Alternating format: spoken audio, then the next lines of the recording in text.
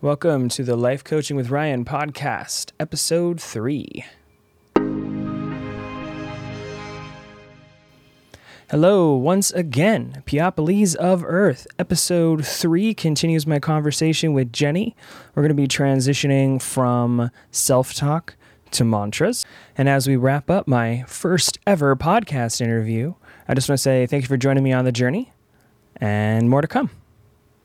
So I am conscious that you have a limited time, and I want to talk to you forever. So let's transition to mantras, and we can always cut back in or talk about self-talk and labels and all that stuff. But I want to talk about mantras. So for me, the way I was distinguishing labels, self-talk, and mantras is that labels are inherited, and to some degree, we will create our own. Yeah. I think you said something before we started the video, which was, maybe it was right when we first started it. Yes, it's when we first started, you were talking about what a good mom is, what a good girl is. You can translate things. Yes. But I think there's certain tropes, there's certain archetypes, there's certain things that we've inherited about I agree, yeah. with these labels. So I think that there's what we inherit, there's the labels that we inherit and eventually construct. Then I think that of self-talk as kind of labels on a loop. Yes. It's kind of the internalization of those labels. Yeah. These prescriptions of how we're supposed to be and how we're supposed to live, or how we're supposed to talk, walk, dress, have sex, whatever. And then to me, a mantra is consciously programmed self-talk. Yeah. So there's mantras in the sense of a meditation mantra, which I have some that I enjoy. And then there's mantras that are programmed moments, like you saying, I have a mantra, would I say this to my daughter? Yes. One of my favorite mantras is, I'll figure this out, I always do. Yes. That's one that a little over a year ago, I just spontaneously started uttering to myself. There was some weird circumstance and I decided I want to have fun with it. And the expression of that was, you'll figure it out, you always do. Oh, I'm totally lost in a neighborhood I don't know. I'll figure it out, I always do. There's not been a single circumstance in my life where I died being lost. Figured it out. Because I'm here, Right. I always figured it out. You always figure it out. And so that's one of my, that's become one of my favorite mantras. It's this kind of spontaneous utterance. So this is why I have notes. I think that a good mantra, like an effective mantra, is one that conversely brings someone to clarity and presence in the moment. So there's a conscious component to it. But I think part of what's great about a mantra is it becomes a mindless thought in the sense that it ceases to be a matter of will, mind, force. It's not a thing where you're forcing yourself in that moment to say it or do it. Instead, it's like it integrates into your being, like your state of being. What do you think about that? Yeah. It's interesting. I have an interesting relationship to mantras. I don't practice them. Like, I don't have a consistent one. And it's interesting, as a yoga teacher, I feel like I should. I have a yoga one that I was going to bring up in a minute. Yeah, I think that part of my training, I don't know why. It's interesting. Doesn't yeah. Yeah.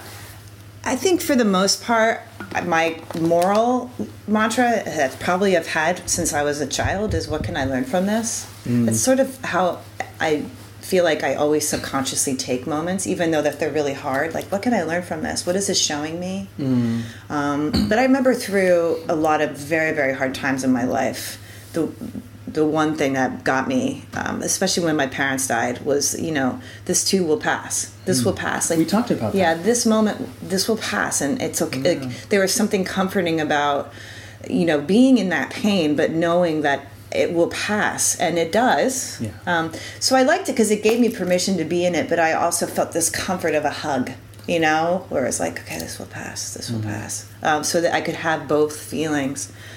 I think that's critical. And again, I don't know if this was before I hit record or after I hit record. Being able to simultaneously hold space. Yes. Right? You weren't saying this too shall pass as a way to push away. Correct. The resistance and grasping idea I was talking about from the Toltec practice. It's not, I am repeating this to myself to make the pain go away.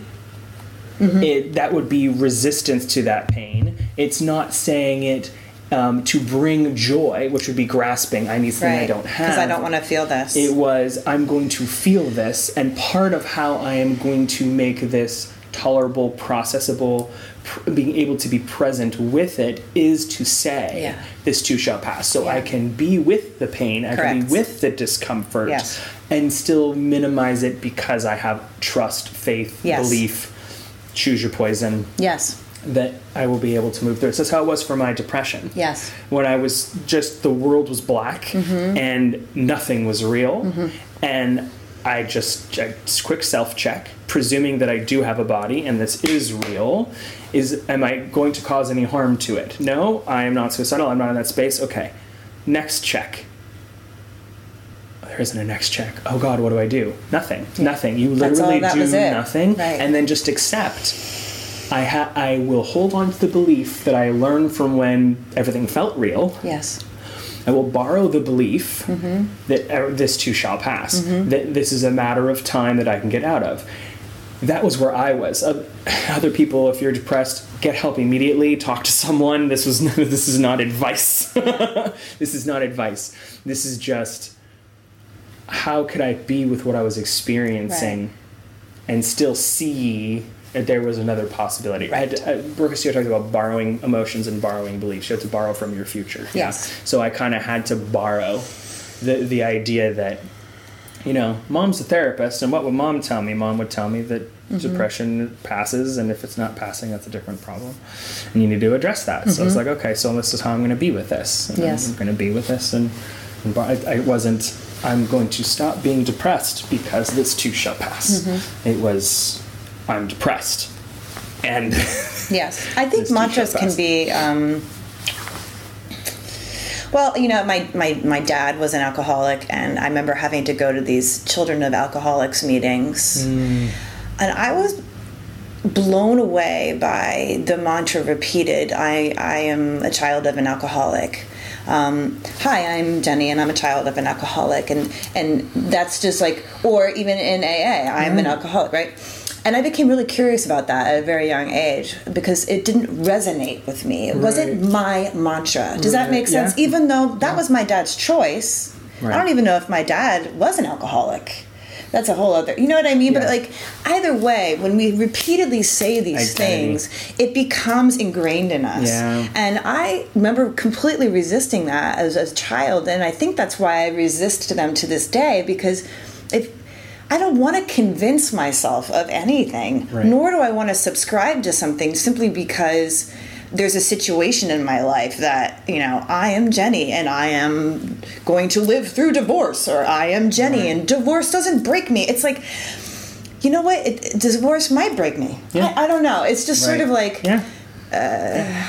This is what I was saying earlier about affirmations that are lying to yourself. Yeah. An affirmation from a perspective of resistance and grasping is one that's denying where you are, denying how you feel, and trying to produce a result that frankly is not possible because it's not true for you. Right. It's like when people talk about The Secret and the law of attraction. Right. If I just repeat this to myself enough, it'll come to me. No. If you believe it enough, it'll come to you. And yes, affirmations are a way to change your belief, but not the way to change your belief. Yes. And if it's all you're relying on, you're not going to be very happy. It's not going to work out for you. It's like, I am thin. No, you're not. You look in the mirror and you're not thin.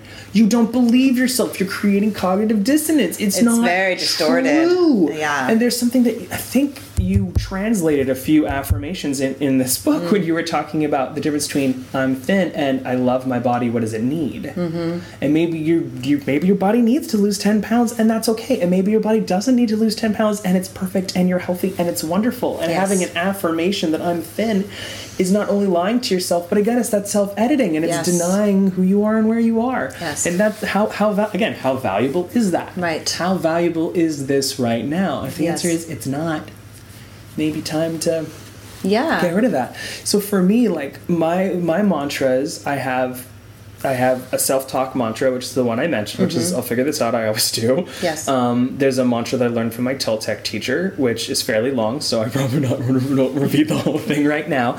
But I think the beginning part that's valuable is I allow my higher self to think truth through me. I allow my higher self to feel divine connection through me. I allow my higher self to take right action through me.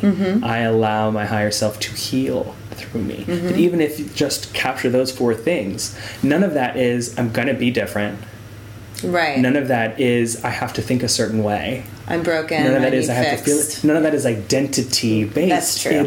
It's how can I connect more deeply to myself in this moment, be present, and act from that presence. Yeah. And I think that's really highly valuable. And then the other one I have when I'm meditating is the Lam Vam Ram.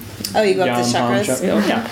And for me, it doesn't matter, like, okay, woo-woo alert, that'll be another one. I think that all woo is ultimately has a basis in psychology, science, whatever else, and one day we'll be like, oh yeah, we understand all things, but that's a much longer, separate conversation. So I will slip into the woo and almost invariably explain from a Western psychological or scientific perspective why I think it's also true, but I may spare the long chat for this one and just go with, I feel centered. It's a way of reflecting on the presence of my body when I say it and I go through where traditionally the chakras are. I feel sensation there. I have bodily awareness there, and it's like putting this wonderful column of light through the center of my body that leads me to just be there in a way. And so I actually do that before I say any other mantras that are words in English that would be loops in my head, to bring myself to presence, right? You could do that 1,000 ways. Some people just say Om. Some people say Ah. Some people intone. Some people do a specific breathing pattern, or they focus on their breath. Or they eat hot dogs. Or they eat hot dogs. Vegetarian, so maybe a tofu dog. That's what I love about mantras, though, and that's where I think it gets distorted, is people go, okay, now I'm taking yoga, and I have to do this, and I have to, and it's like, no, actually, you take what works, and then you create your own thing, and it could be eating hot dogs while you say like, I wouldn't judge it, but it's like, we forget. I would, but I'd get over it. You're like, I totally judge it. I would. Wait. But it's like, we forget that we are in charge of our own autonomy. We are in charge of our own growth. Right. And that's where the self-help industry has taught us that we're not. Yes. That we need their information to make us better. It's like, actually, no, you need their information to learn. Go, oh, does that work for me? And take and choose and then connect to you. It's always about that. So mantras are the same thing. You know, what works for you today? There's group Access Consciousness, and every once in a while I listen to some of their materials, and they talk about making decisions for the next 10 seconds. Yes. While I am not a big fan of everything they do, please do not take it as an endorsement, because every once in a while it feels just a little bit culty. The core of it, right, it's you're familiar with CSE, Center for Spiritual Enlightenment in San Jose. They talk about the one truth known by many names, so take it from wherever you can get it. Take it from Jenny. Take it from Access. Hot dogs. Take it from hot dogs. I don't know why hot dogs is in this.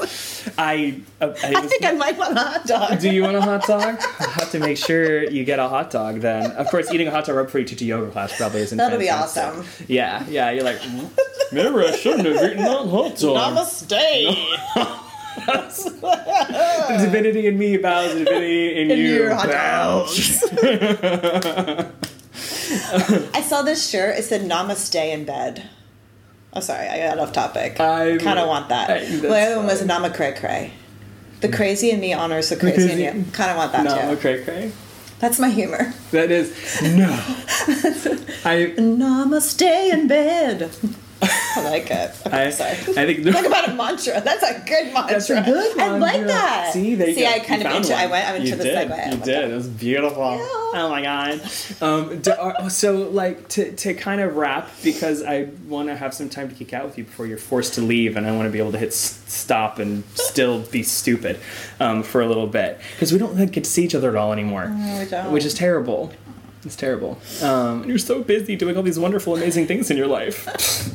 But are there any other mantras or self-talk or like from a wrapping up perspective, it's like, how can we take these concepts of labels, self-talk, and mantras, and if someone wanted to take something away and apply it right away, what thoughts do you have? I mean, it's very Byron Katie, and I don't mean it to be, but I mean, is it true?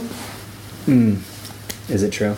Even when I hear feedback from somebody and I hear it, I'm like, okay, does that feel true? Yeah. That's more of a saying. Does that feel true? Mm-hmm. And true is, a layered word, but sure.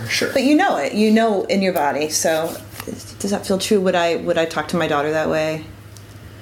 I think even just in what you said, becoming aware of your body, because most people they visualize thoughts as being in the head, right? And so much of my life, I'm a very bodily person. So when you say feel it in your body, I'm like, well, duh. But for the person that doesn't feel presence in their body, sometimes it's noticing, even just noticing your body in that moment, going, oh, I feel a pain in my chest, or oh, my stomach is churning, or why does my ankle hurt, or whatever it happens to be. That even just becoming aware of that can sometimes be transformative. Yes. And also asking your children, if you have children or younger people, where do you feel that? Yeah. So you want to keep that fluidity, because the body is so knows before the body knows everything. It just does. It knows before we're like, oh wait, the brain is part of the body. It's just a different organ doing a different job. So you got to be aware of the sensations. All of it. Yeah. It's when people feel anger, why is it that almost universally they clench their jaw? And this is all humans. So again, this isn't just woo-woo. No, it's there is true. literal physiology that is occurring. Maybe it's because you're clenching your jaw because there's a risk of getting punched in the face, and that's the way to protect your brain bucket, is by clenching your jaw. But we do it. Yes. There's a reason we grind our teeth in our sleep when we're anxious. Like, all of these things are natural and inherent to the human body and our physiology. We're just applying it in this different way. So being aware, I'm just waiting for Kitty to smack the mic. Being aware of just again, being present. I think that asking questions, to your point, is this true? How valuable is this thought? Yes. I think those start to break down the self-talk barrier. Yes. To allow new messages. I talk about consciously programming yourself, right? If self-talk is a program, well, if that's too computerized, then it's a loop. It's hitting, repeat on a track and just having it loop through your head, and whatever your image is, whatever your visualization is. So asking questions stops the world. Yes. It stops the loop, and then you have that opportunity to reflect. And discover, you get to know yourself. Yeah. Isn't that the point? I don't know. I mean, not the self that people tell you that you are, but the self. Right. That's how you get to play. Which is play advocate. Play. Right. So that's certainly. I think that there is inherent value to humor in self-discovery. Yes. There's humor that deflects self-discovery. I am uncomfortable right now, so I'm going to make a joke to distance myself from my feelings. And then there's humor like, isn't it hilarious that I just called myself a sack of shit in my head? I mean, that's total bullshit. It's not even true. I'm not a sack of shit. I mean, obviously I'm a human, duh. But also, there's probably some valuable parts of me. I just need to find them, right? There's... Play is essential. Yeah. It's essential. Yeah. Some of my students, when they talk self-deprecating, they're third graders, they have to do the chicken dance. So when they stand up and they're doing this, I'm like, they must have said something bad. Why? Because it changed the moment and they're becoming aware. And it's physical and it's playful, and for some of them it really, really works. Yeah, it really works. Physicalize. Oh, I just said I was bad, and then they're like, and everyone's like, oh, you just talked badly about yourself, and they're like laughing because they're doing the chicken dance. So it's like moments like that to be we just want to continue to be aware of how we're communicating, but you can play with it too. Yeah. I mean, it's not all serious. Is it serious? It's all serious. I know you as being so serious. This is like normal conversation, only more spastic. This is like mildly controlled and on topic. We were so on topic. I'm actually really impressed. High five. I need a high five for that. Seriously, I went into this going, I'm going to have an outline, and fuck it, I know that like 5 minutes in, we're going to be so far in left field.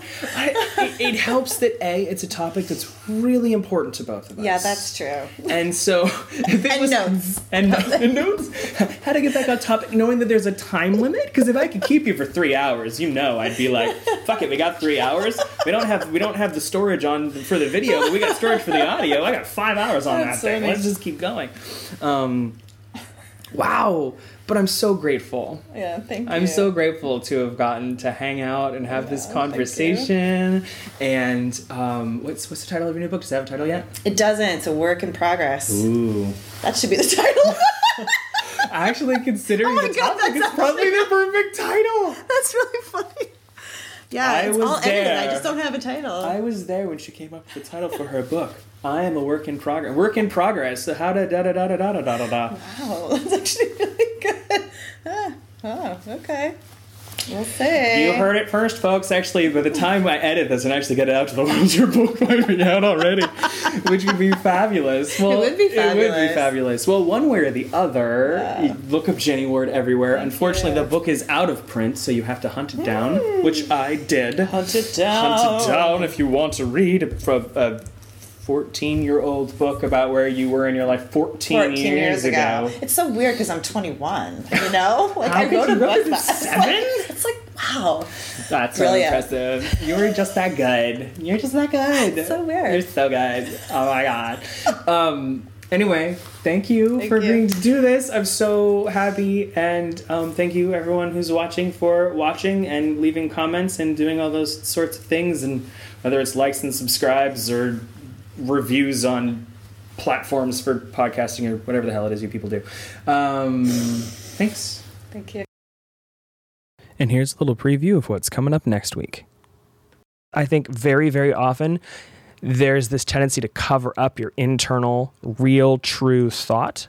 And if you really believe in The Secret, if you really believe in attracting things to yourself, then the thought that you're denying is the thought that's acting in your world. Just consider that for a minute. Like the show?